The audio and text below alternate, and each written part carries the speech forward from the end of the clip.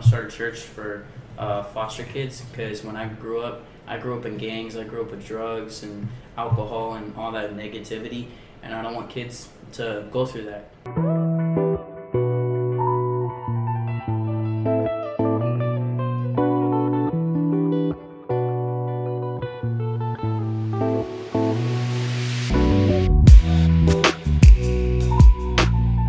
What's up, podcast fans, but also people that are new to the show? Right before we jump into this episode, I want you to subscribe to Star Stripe Stories and also leave a rating, because that always helps and is always appreciated. Thank you. The little extract that you guys were listening in the beginning comes from James.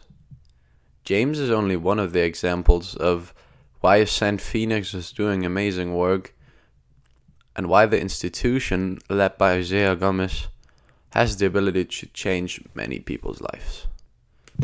And that's how I want to welcome you to another episode of Star Stripe Stories. And today I'll be talking with the amazing Isaiah Gomez.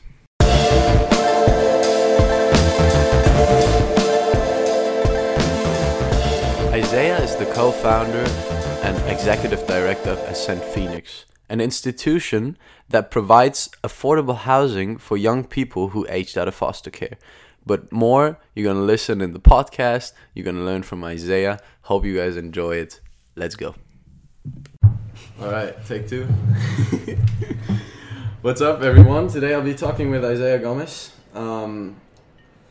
He has a very nice project here in Phoenix called Ascend Phoenix. Can you tell us a little bit about that project? Yeah, so Ascend Phoenix is a transitional housing program that's affordable for primarily for youth that age out of foster care. Right. And we also serve at-risk youth in one of our locations. We have 3 house locations right now, and they're all through partnership. And we've been going for about 2 years now. Me and my buddy Andre Wright, one of my best friends, Ride or Die. We started this when we were around 21, and so going strong. And that's a little bit about what it is. That's pretty cool.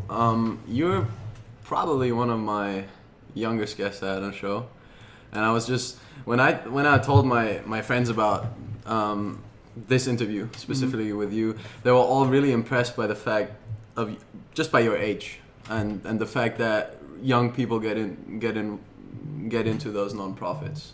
Do you think there should be a higher need in our society that more younger people should get into this kind of stuff instead of others, instead of chasing a business career or chasing other things? Well, that's a good question. I've actually been thinking about that recently. I would say, first of all, like for this field specifically, youth in the system and stuff, I think people should be called to that. Like they should for sure have a desire where they felt like they are made to do this.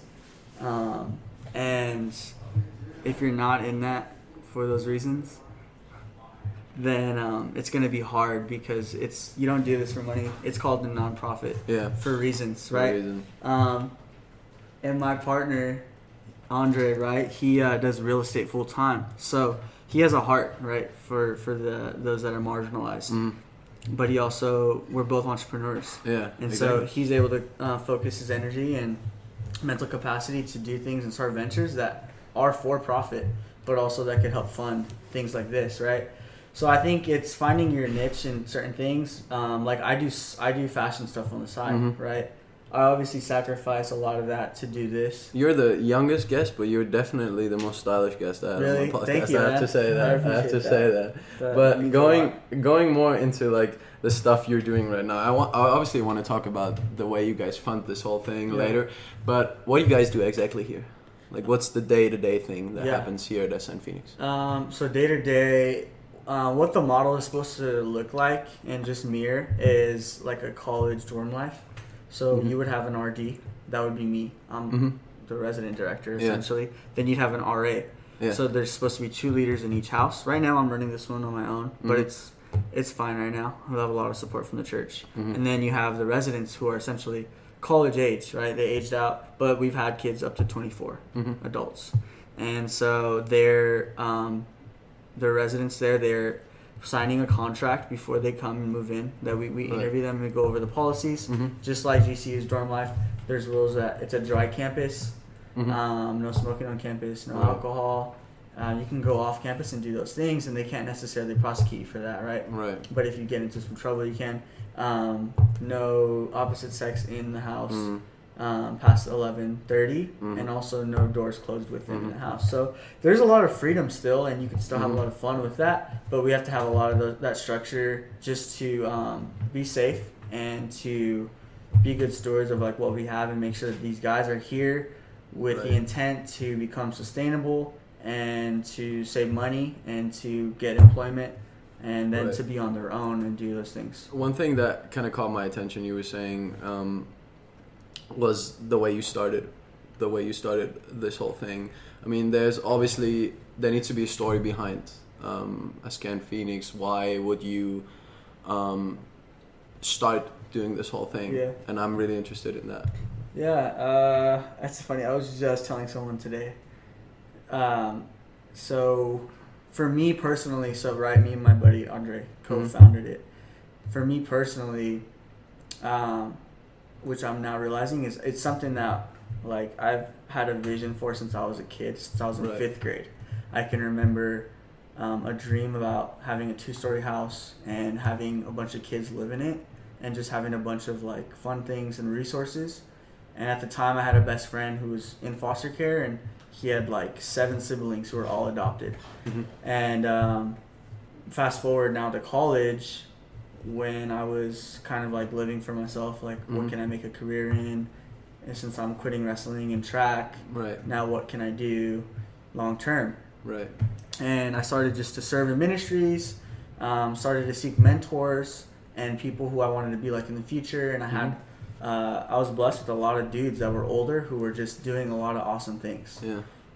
Like in South Phoenix, there's this nonprofit called Barrio Nuevo, and that was one of my first mentors. And he has master's degrees. He's a doctor. He has a doctorate. He's had money, and he just has been in these different fields. And he just wanted to live in South Phoenix and serve the marginalized there. And so I loved that heart that he had, that humility, and that it's not just about like your security in life and what you can do to build yourself up, but it's what you can do to use your resources and privileges to give to others.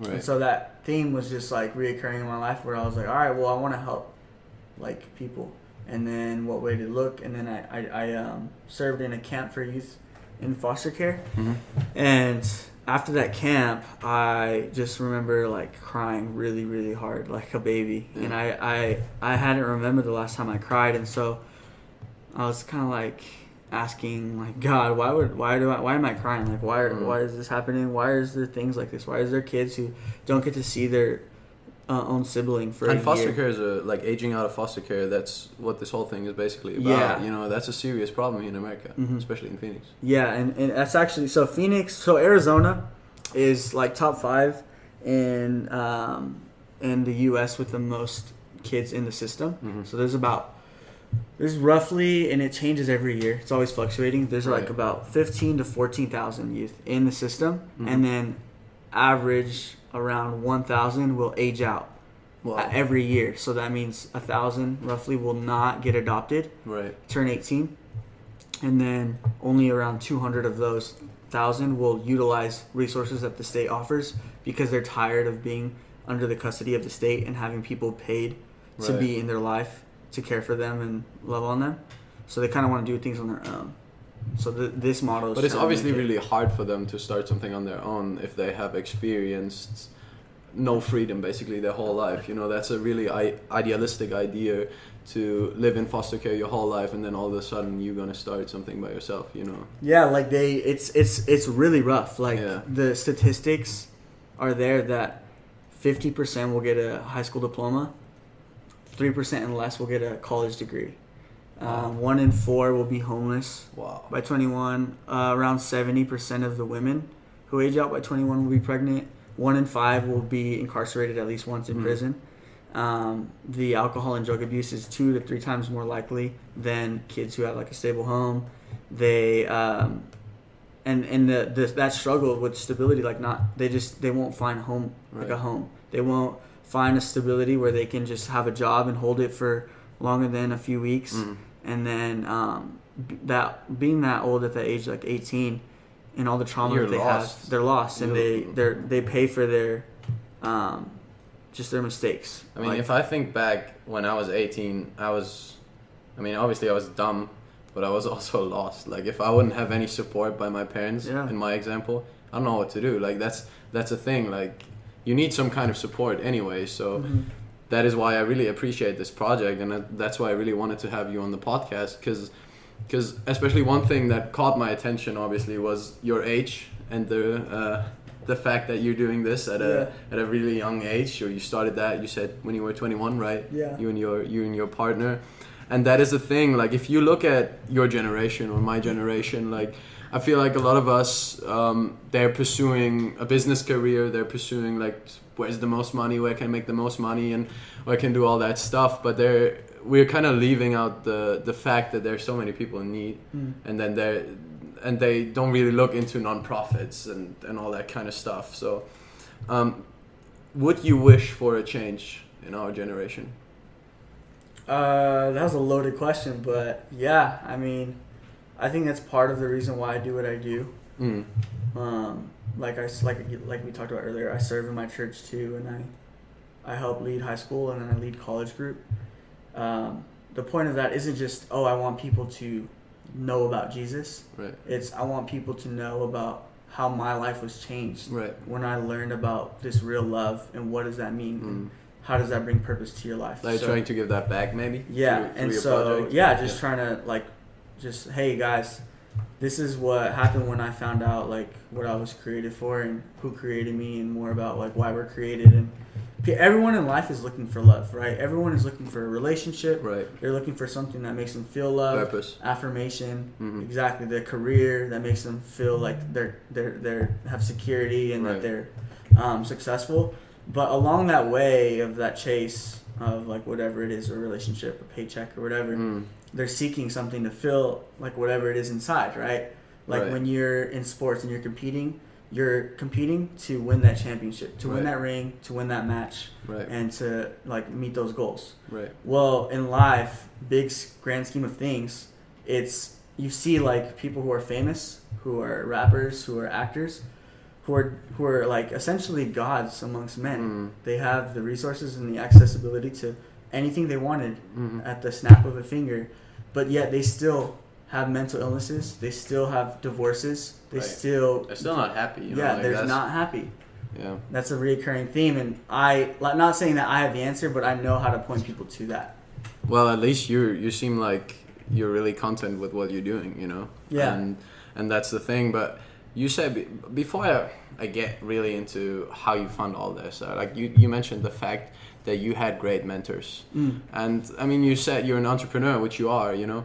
How important is having a mentor in whatever you want to do, especially when it comes to starting a business or starting a nonprofit? Yeah. So yeah, I'm very humbled in that I wouldn't be where I am without older people pouring into me, and I had to be hungry for that though. Like, closed mouths don't get fed. Yeah. Like, you have to come hungry. Yeah, facts. And facts. So, like, that's why me, amongst people my age, I think it looks like there's a stigma that it's weak to, like, ask for help. That in our generation, millennials, you have to do things on your own, right? Right. And I think there's a huge separation and a bridge or a gap between the older generations and our generation. And that, like, they don't understand us. Like, we're a generation of technology, innovation. But there's a constant clash always. Yes, like, there's always a generation clash. Exactly. And so if you don't acknowledge that, then you're just turning a blind eye, and you're being naive to all that wisdom and resources that we could learn from past mistakes, and also just take that and receive it, and then, move forward. I mean, maybe a little bit off topic right now, but I feel it's always ensured that generations fight with each other. Like, older generations hate on younger generations and that kind of stuff. And I mean, and a lot of people are missing out the point that both sides can learn from each other. And it's kind of like, especially when we're talking mentors, obviously, when you're 21, your mentor is not going to be 22 or 19. Like, mostly the mentor is going to be older and that kind of stuff. I think That's just really interesting. I remember my dad always taught me, like, find yourself a mentor and who's gonna really benefit you. You know. That's good. And I see that. I see what you did, and I think that's really good. Another stuff that kind of caught my attention when you said you have applications. You have probably a lot of people that want to be here.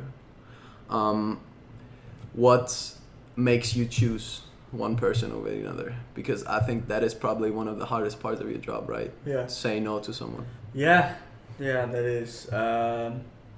So, I mean, on average, I probably get phone calls like 2 to 3 times a month about some young guy who's homeless or just ran away from a group home or is aging out of a group home soon, or even from young girls, calls for young girls and to start a young girl's house. So it's just a hard thing. There's obviously like so much demand. Like I said, the numbers and statistics. Yeah, the numbers are crazy. Yeah. And so that means like we have to be very careful with the process of who we intake. And part of that intake process is to make sure like, this guy or this young man, he's hungry, he wants help, he's going to be humble, and he's willing to ask for help, and that they want to step into this, because this is like a leadership program. Like they have to be willing to be ready to pay rent on time, to clean up after themselves, to do their chores, to meet with their case managers, meet with therapists if needed, if that resource is there. They have to be willing to talk about their problems and issues in the house. They have to follow all the rules. And the rules that you set up. Yeah, and the structure that we have. And that's not easy. So like you said, when you were 18, you were lost, right? So these dudes coming in, their trauma and the history and the things they've gone through, it's a lot. There's a lot going on, and you have to have someone who's like in here with them, living with them. So like my role, that understands the structure, like kind of like and where they come from, like a normal structure. But that leads me to another question. I mean, we talked about authorities as well. Kind of like there's mentors and there's people that need to be mentored and that kind of stuff. Obviously, you're a mentor for these guys as well. I mean, you're showing them how to live in a structured life in some way. Do you experience difficulties because you're basically talking to the same age? You know, I can see that this is a big problem, because obviously when my grandfather tells me, hey, clean, you know, you have natural authority because he's an old dude, you know, like you respect him a lot. But then if someone my age tells me something, I know it's wrong, you know, like I know it's wrong, but I have a natural... I kind of naturally reject that. Do you experience this struggle here? Yeah, I would say. Because how old are the people that are living? In here, the average age is 19 to 18, but we have a house where we've had guys who are 24, 25. So your age. Yeah, and it is like that is a struggle and that's a barrier. Right. But like I said, like the guys that come here, in order for them to come in, they have to be willing to accept help. And for some of them, I am mentors. For some of them, I'm like a brother. It is hard. A fine line, you have to create a boundary, and that boundary is hard. And we've had to kick out guys from the house for not following rules. Really? I actually had to let go of a guy in this house recently because he wasn't following the rules, and it's hard because their next step is possibly homelessness. Yeah. But that's part of their choices that they made, and that's part of being an adult. And the adversity will come in that, and it is hard. Like I have to really live above reproach, and I have to follow everything to the T, and I have to live by example over anything. That's kind of the way you approach it, because I mean, leadership, and you're obviously the leader of this whole company, or for those you are some kind of leader, and it's really hard to find a line between being buddy, but also being someone who has authority. You know, how do you approach that? I think I've learned and I've grown through time. So right when I graduated, I worked at a behavioral health facility, and that was for youth who had mental disorders, mentally ill, and then also who are SOs, which they've committed a sexual offense. Right. And I was there for about 5 months, and after 5 months, they had moved me to supervisor, and so I was over people who were like 30 years old, and I was just like, why am I here? But I kind of just had to run with it, and I had learned just to kind of put that like that perspective or view that I had on myself of like, I'm just a young dude trying to figure things out. And I just looked at like these gifts I have, and I have to really run with that gift, because everyone's always going to judge you. People are always going to have their perspective and view. Right. And so I can't let that discourage me of what I really do have, this gift I have. And so I had to just really be confident in it and walk in that. And so then that would reflect at like the houses where obviously I'm going to have dudes who don't respect authority. Right. That's why they got kicked out of group homes. But maybe that's also because they're here, like, to learn that stuff, you know, like, it's probably not that they're coming in here and they know everything. Like, you're also teaching them, you know, being structured and all that kind of stuff. What is one thing, you said they need to look for jobs, they need to look for ways to get kind of like into the civilized structures. What are some approaches that you guys trying to make them do or have them do to get back to kind of like the normal life? Yeah. We try to hook them up with resources. Like, we will put them in contact with like internships. We have a partnership with it's called Year Up. It's a year-long program through Gateway Community College. We've had 3 guys in that program and graduate who now work at Chase, and they get mentorship through there. Nice. Yeah. We have a reoccurring email newsletter that we send out when we have like needs, like, hey, this guy, he needs help with reading. And we seek like anyone through the church or whoever we follow, post on social media. And we're partnered with Christian Family Care, who has a lot of resources with jobs. Right. And it's just through word of mouth for people we know. Along with like they have therapy through them. So the biggest is not trying to reinvent the wheel, instead of using people who already are doing these things and saying, hey, we have guys who need your help. Like, how can you help them? And people, they love it. Yeah. And so that's kind of how we do it. It's busy as well. There's another one. And you kind of, like, I want to talk a little bit about you and your partner and the different roles that you guys had. Yeah. You said that your partner is kind of like in real estate, right? Yeah. So is he more the guy for the numbers, or is he more, and are you doing more the marketing, or what? Like, how do you differentiate between those 2 roles? Yeah. So it took us a minute, I would say like a year and a half, to learn our roles in the company and our gifts. Right. Because we're young dudes, like really immature, and so through time and a lot of failure and a lot of arguments and like wrestling with things, we both like sat down and we're like, all right, this is my strength and my weakness, and then like vice versa. Yeah. You know, the Enneagram and all that. And so then we were like, okay, well, you like delegating to each other. You're going to be in charge of this, and you, like, how do you feel about like me doing this? Yeah. And then it just fell into place where we were like, all right, Andre, if you want to be administrative, this is what you'll be reliable for.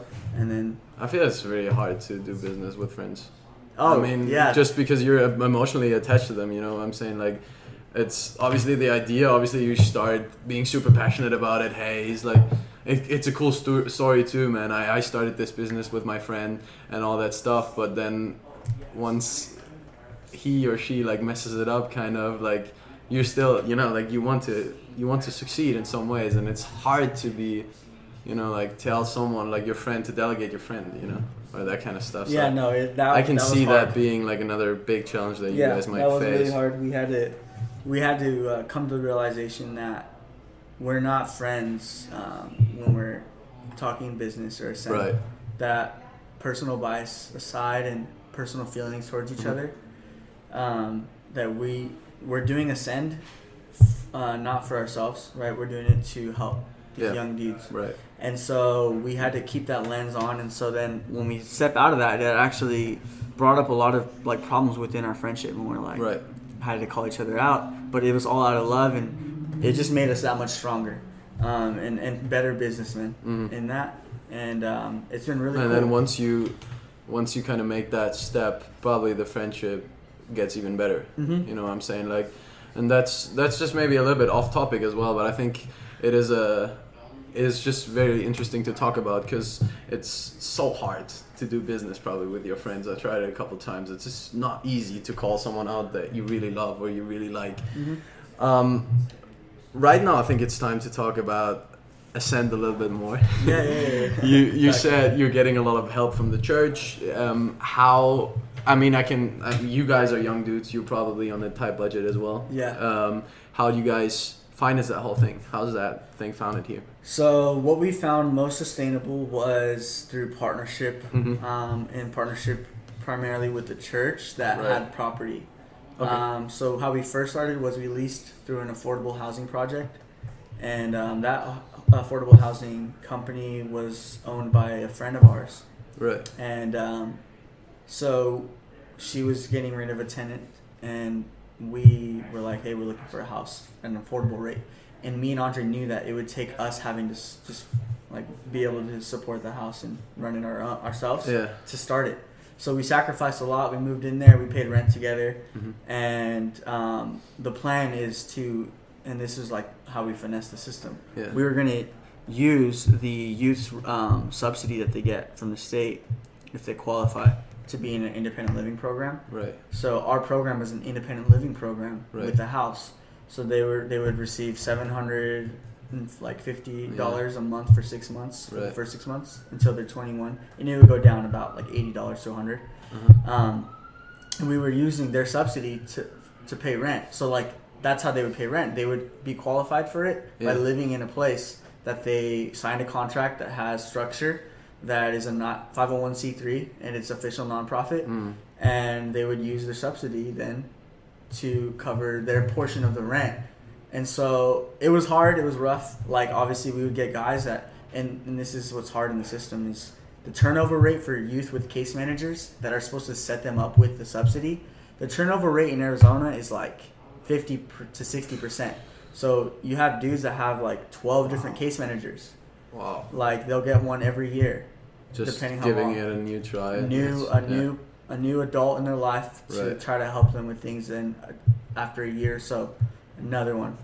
And so that really causes a lot of like trauma, or just like in their life they're just gonna be like, well, adults really don't care for me. And also you don't want to like switch places the whole time. No. Like it's nice to be in one place for a longer time. Like you can start doing your stuff. Like you get used to it. You have structure in your life. It's like. It's I mean, moving every 3 months, that's probably a tough scenario, especially when you're not like certain about your future. Yeah. So you said you're not funded by the government, right? No, so we went through some loops and holes to do that. That made it easier. We didn't need any licensing or contracting to get a property, right? Right. We just run it through our own house that we're on the lease, and that made it that much easier. But we wanted to create something that was going to be concrete, like sustainable, and that we can multiply and we can do with partnerships. And so we found out through partnership with the churches that worked the best. And we helped plan a church with Dream City Church, which is by ACU. Yeah, and I heard of that. Yeah. And we just found out, so them owning the property and us just being reliable for making sure the residents are following the rules, that they're building relationship, that their mental health is okay, like they're having positive relationships. They're with young men who are, modeling what it's like to be, like just productive. And then that just was easier. So then I came here to Living Streams in May. Right. So I've been here, and this model's working really well, and now they want to buy more houses. So you are actually happy about that you're not getting anything from the government? Could you say that? Yeah. So it's easier this way, one, because we're like our own entity, right? And we can create our own rules and policies that we're like in charge of that. Yeah, I see that. And the reason one of the main reasons why is because they're adults now, so they haven't really done like an affordable living for youth who've aged out, like a model. So they don't really have this government funding for it, besides grants and the subsidy that the individual gets.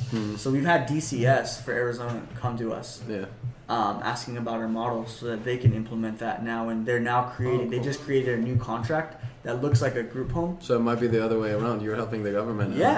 Which we're fine with. Like, way to go, man. That's cool. Yeah, that's something I can. And you say you guys have 3 locations, right? All over Phoenix. I mean, this is like the thing. I can see this project being very successful right now without the government. But like my question is like, what's next for the project?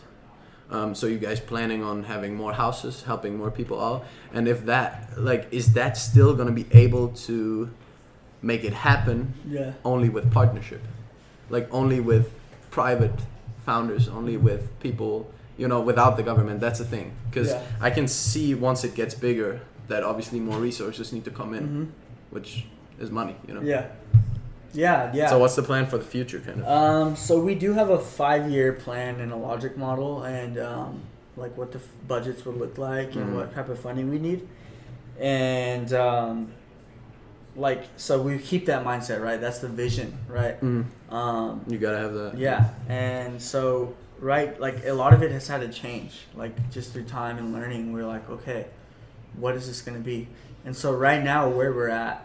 And I am speaking on behalf of like all of us and for my buddy Andre, is that this model works the best partner through churches. So there's a church on like every block in Phoenix. Right? And that's actually true. None of them are doing this. Yeah. None of them have done this. Yeah. So we're a part of this new wave, and any church that has property, they qualify to have this type of program on there.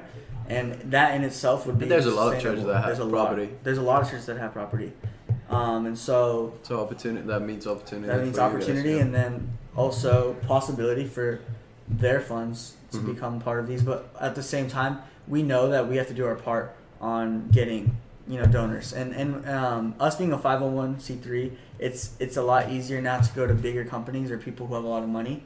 Say, hey, this is what we're doing. This will help end homelessness. And this will help you with your tax dollars because you're not having to put that much more money towards Social Security or whatever for other people just to have like a homeless shelter being there. And so that is us like part of our approach is that we are doing our part in helping, people who are wealthy and want to put their tax dollars into something. They can do that and get a tax write-off. But I think as far as getting the government involved, I mean, like I said, they're going to start contracts now. So they're going to start literally funding houses that do this, but it's still going to look a little different. You're going to have to getting paid staff, and you're going to have to hire people. And for us, it's more of like a built-through relationship, people that are called to do it and want to do it. And that's what's going to make it successful in the long term. It's probably because humans obviously tend to seek out community, and that's what you guys are creating here. So I kind of like that approach as well. How much time do you invest into this project? You said you're doing a little bit of fashion on the side. I don't know what else is going on, but how many hours would you say? Maybe a week or? Hours a week. Or can you frame it? I couldn't. It's hard because it's really a lifestyle. I really plan to do this for a long time, and so I kind of form my life around it. So. You see some of the residents, it's like, I see them as just like a relationship that I can just, all right, how can I invest? How can I be available?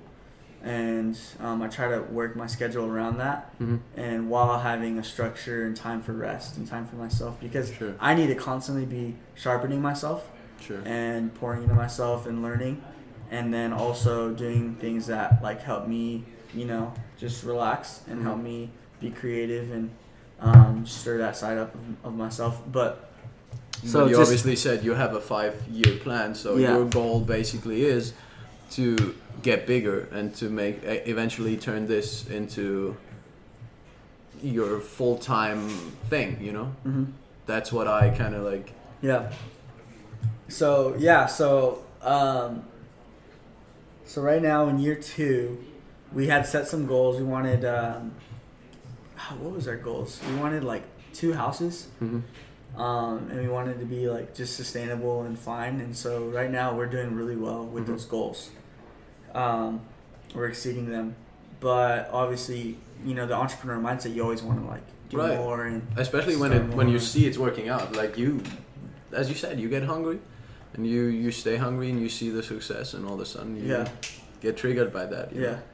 So that is great, but you mentioned there's a lot of good stuff happening here. I want to talk a little bit about what's your biggest struggles are, because we touched a little bit on a couple of subjects there, here and there, but what's the biggest struggle that you experience running Ascend Phoenix? The biggest struggle is it's hard. I mean, it's hard to compare them, but I think just like in recent time, it's when I have to let go of a resident because they're not following the policies. Like it's because I mean, I can't control that. Like if they are not doing what they need to do, and we give them grace, and then grace, then some more grace, and then if they're still not showing that, it sucks because I heard that they're going to pay the price for that. They're going to. It's gonna have to like. You're an expert on that. Like you know what's gonna be. The next see the step. cycle. Like I've seen dudes go from like in a home to homeless, to seeing them on the street, to them like reaching out months later, or then I've had a guy who we had to let go of. Yeah. And months later, he reaches out through like a email, I think, and he's like, "Hey, just wanted to say, I'm so grateful for you and Andre and what you guys did for me." Yeah. And like I was so foolish to not see what I had before me, and right now I'm like homeless living in a shed, but I'm just thankful for you guys and I appreciate you wanting to help. And he's 19. Right. He's 19. So like it's just hard, you know. It's just so hard. Like, we're always at war. We're like the whole point of this is just, you know, to help these dudes like find their identity and purpose and dignity, and it's not easy. I mean, you hit me with the numbers, and they're shocking. You said people that age out of foster care are really likely to become homeless and all that stuff. There's a lot of homeless people here in Phoenix. There's a lot of people who are currently in foster care. That is true. Like, that's what you told me. And I mean, besides what you're doing, besides what the government is doing, besides what the church is doing, what's the main problem? Like, is it a problem of the system, or is it a problem of individuals? Where you say, all right, there's just individuals that maybe choosing wrong stuff and then like kind of slipping into this homeless lifestyle or into this homeless life? Or is it more a whole system which is wrong? You get what I'm saying? Is it a mistake of a system, or is it more a mistake of the individual who's doing bad stuff or is doing the wrong stuff, making the wrong choices? That's a great question. I actually, like in this past season of my life, I had a lot of wrestling, and I just got really hopeless at a point. Right. And I had to have like a new perspective on things, and what I came to realization, and something I knew, it's just like you'll find people on Instagram or like Facebook or whatever who are like activists, right? They're very motivated and vocal about this injustice, whether it's like from police brutality to women not getting equal rights to what's going on with ICE and kids getting removed from their parents because of them coming from like a different side of the border. Whatever it is, like people are like, we need to see equality and harmony. We need to see justice. So there's a high demand. So like that's going on in the world, right? But when in anyone's lifetime right now that's alive, have they seen equality and harmony and peace just happen? And when have they seen that? Well, that's the question of fairness. I think it's never going to be able to completely reduce fairness. You know, there's always going to be people who are just more blessed than others. You feel what I'm saying? But I think for a lot of those activists, it's more minimizing this whole thing. Like, they're more about, okay, how can we make the best, like, how can we come up with the best case scenario? But what I see a lot is a lot of people that have a really high demand and always kind of like are in the role of the one that is complaining about something that is wrong. And then on the other hand, I see people like you who are doing actually stuff to change society or doing stuff to change the system. But my question is, and that's bigger than your project, or that's bigger than the people that are complaining, is there enough people like you who actually want to make a change? Because we have to think in the long run, you know, like we have to think, okay, can we reduce those numbers? Can we actually make a change within the next 10, 15, 20 years? Or is it just going to be a cycle that keeps repeating itself, and then there's going to be a few individuals who kind of step out of that cycle and help, you know? Yeah. But is this really going to create a long-term solution, you know what I mean? Yeah. And, I mean, just my whole like conclusion and point is that there's always going to be brokenness in this world. And I never want to like lose sight of this hope, because real hope is, and what I had come to realization, it's that no matter how broken this world is and how many kids in the system there are going to be, that I can still make an impact with one relationship, with the people I have in my circle. And that's probably how it starts. And that's how it starts, right? And so I'm doing it, and it's my perspective and my attitude that I have to personally have every day when I wake up. Like, yo, okay, how am I gonna serve well and do this faithfully and be loyal to it? And then my hope is also that people would learn that, yo, like you said, some people are more blessed. Some people have a lot more privilege than others. I think everyone has privilege. It's understanding what your privilege is. Whether, like, if you are from Germany, right? You come to America, you have a different barrier to get through, right? People are privileged that are from here, that know the language really well or what have you. But you also have insight from like different cultures, and then you can bring whatever privilege you have to that table, right? You're gifted in tennis. That's an awesome privilege to be able to go to a college with sports. And do that, right? For me, I got to go to a D1 university. I'm so thankful. No one in my family got to go to college. And so to graduate, that's an awesome privilege. So with any small privilege that I have, I want to be able to utilize that to then uplift someone and put them on my shoulders. So these young dudes, especially, like, I get to see this tangibly. They, like I said, 3% of them will get a college degree. Well, I had a college degree, and I get to use whatever I have and I know and resources to give to them, for them to just take and run with it, not expecting anything in return, just that they would be responsible, that they'd be honorable, and follow like whatever policies we have here. It's probably a huge part of your job is probably frustration, right? So I'm saying, like, you're motivated about this project. I can feel it. It's a lot of positive energy coming from you, you know? But if you're really passionate about a thing and then someone else is not, that drives a lot of anger and frustration. I mean, just personally, I know that I can relate to just the fact that I'm passionate about someone and then other people are not. And I get angry, I get frustrated. And it's like, hey, I'm putting my heart into this. I'm giving all in, and you're not even trying. So you're frustrated. Yeah, a lot. Not in a negative way. No, me and my partner Andre, we've gone through a lot with specifically like wanting help and expecting help from people in churches, even, and just gotten a lot of no's and just like beating around the bush and just no help, right? And that was really hard, and grew hard-hearted and bitter. And I kind of blame God. I'm like, yo, we're sacrificing all this and putting all this work and hours to see this, like, no fruit. But I had to remember, like, yo, I can't look at, like, this own, like, I put this own filter that I have of, like, what God should do and what he should be, his power, right? And it's also a process. I mean, you can't just expect your project, like, being super successful overnight, and especially not when you're a non-profit. You know what I'm saying? Like, so it was just a lot of maturing, a lot of seeking out like wisdom, a lot of wrestling with things, and a lot of hard nights. It's a hard season. Had to descend before we ascended. We talked a little bit about different systems and whether it's a problem of the whole system in general or not. And as I said, as you mentioned, I'm from Germany, so, and especially when it comes to like social benefits and a welfare system, the systems compared with each other are very different.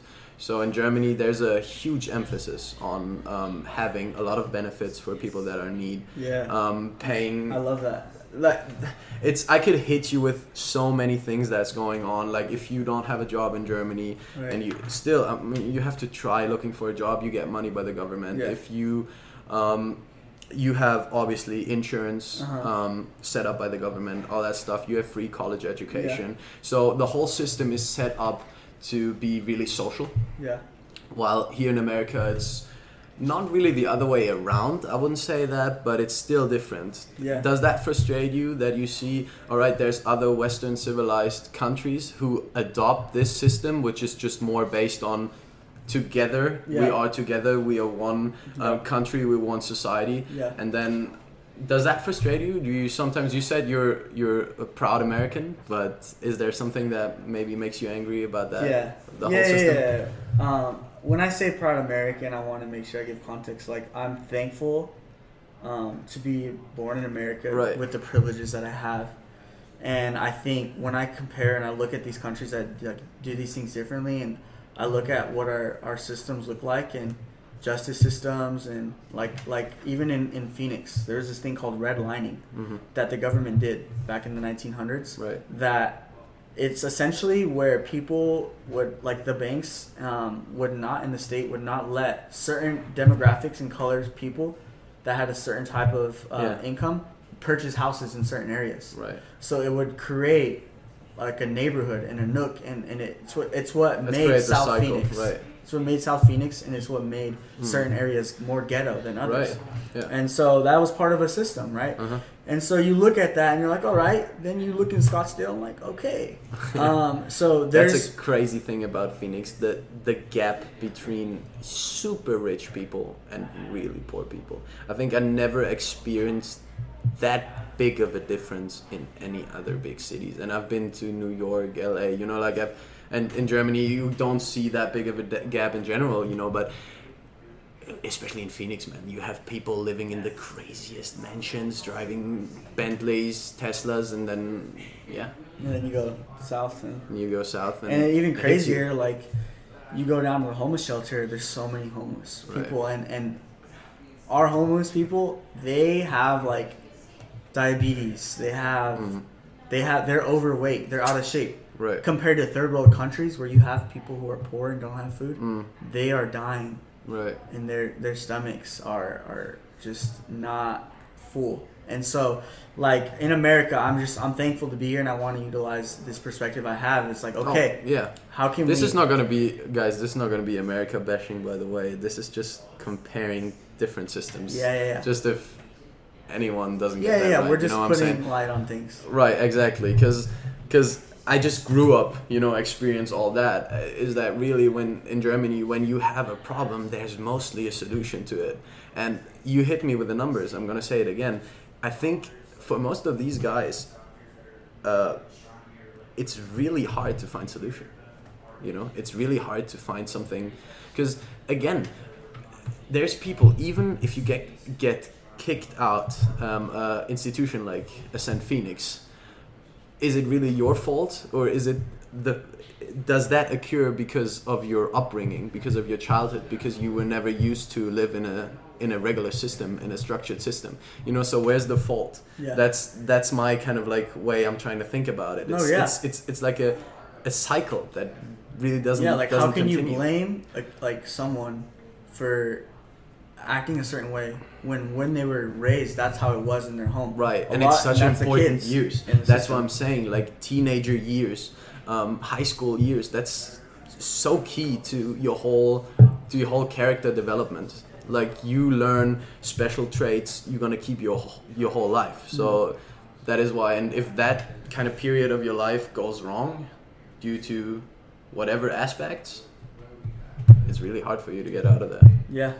No, I have like statistics and numbers that like I could throw at you. It's just, it is like, it gets discouraging talking about it, but then it fires me up because I'm like, well, that's great. I'm doing. Is that the motivation? Like, where do you get your motivation from? Because we said it a couple times. The situation is really bad, but he's still doing it. I mean, I think just overall, like, I don't want you to stop. I have hope. I mean, like I said, it's not that the circumstances are going to change. It's that I know that even though the circumstance won't change, that changing your attitude in that, and then realizing like, okay, the point is not just to make sure like one guy is sustainable. It's to make sure that he knows his purpose in life, that he does have a purpose, that even though his parents neglected him and he was in different homes throughout his life and he was molested beaten, and whatever type of abuse you want to say. And now he has to be on his own and be a normal human being with all this trauma, that I can still say, hey, dude, you have gifts and you have talents and you can use them and you can make money and you can, start a family if you want, make a living. And I have to brush it off when I have like these things that, like where a kid has kicked out because he can't follow the rules and has his girlfriend with the door closed. Like, that's not the end of the world. Right. And I know that, like, he'll come to his senses and he might come back one day. Right. That's crazy. Yeah. Here, it's a little bit off topic again. At Star Stripe Stories, I'm always to portray failure a little bit different than how it is seen in society.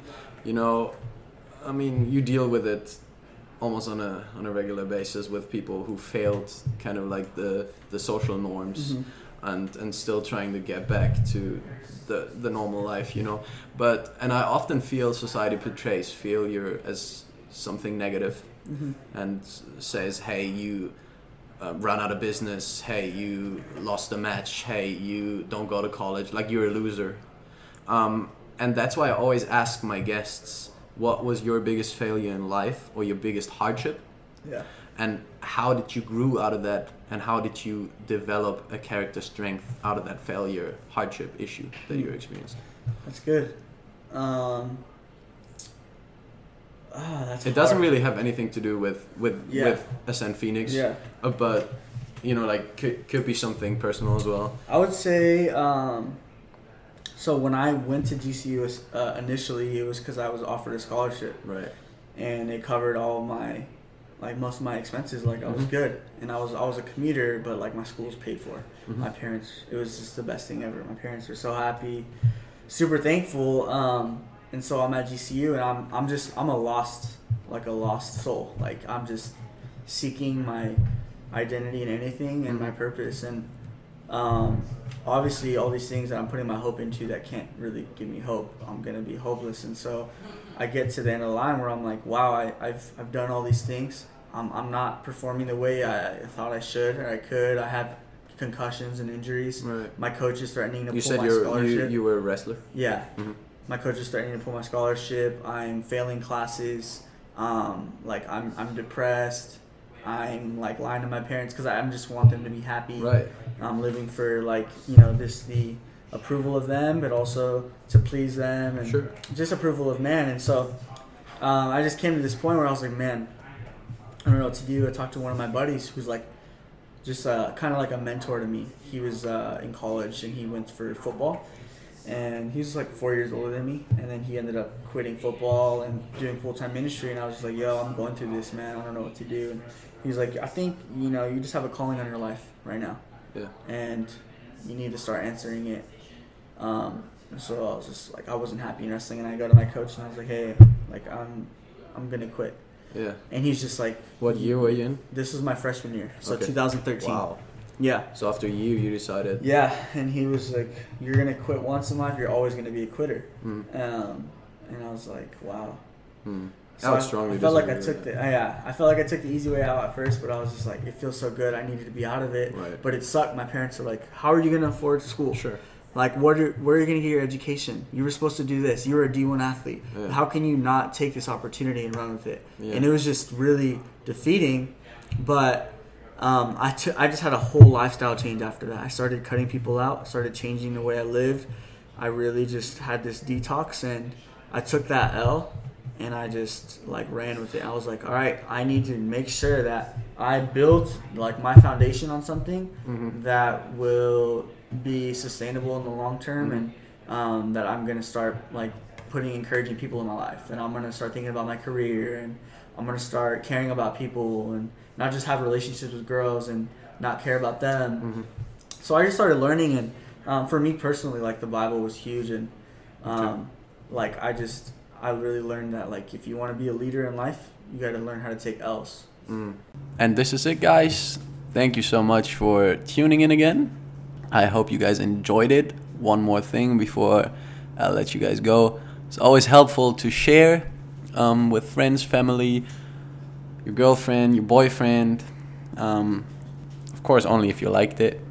And then next very important thing is to leave a rating and to subscribe to the show, but also follow me on all my social media platforms. You can find me there under Star Stripe Stories.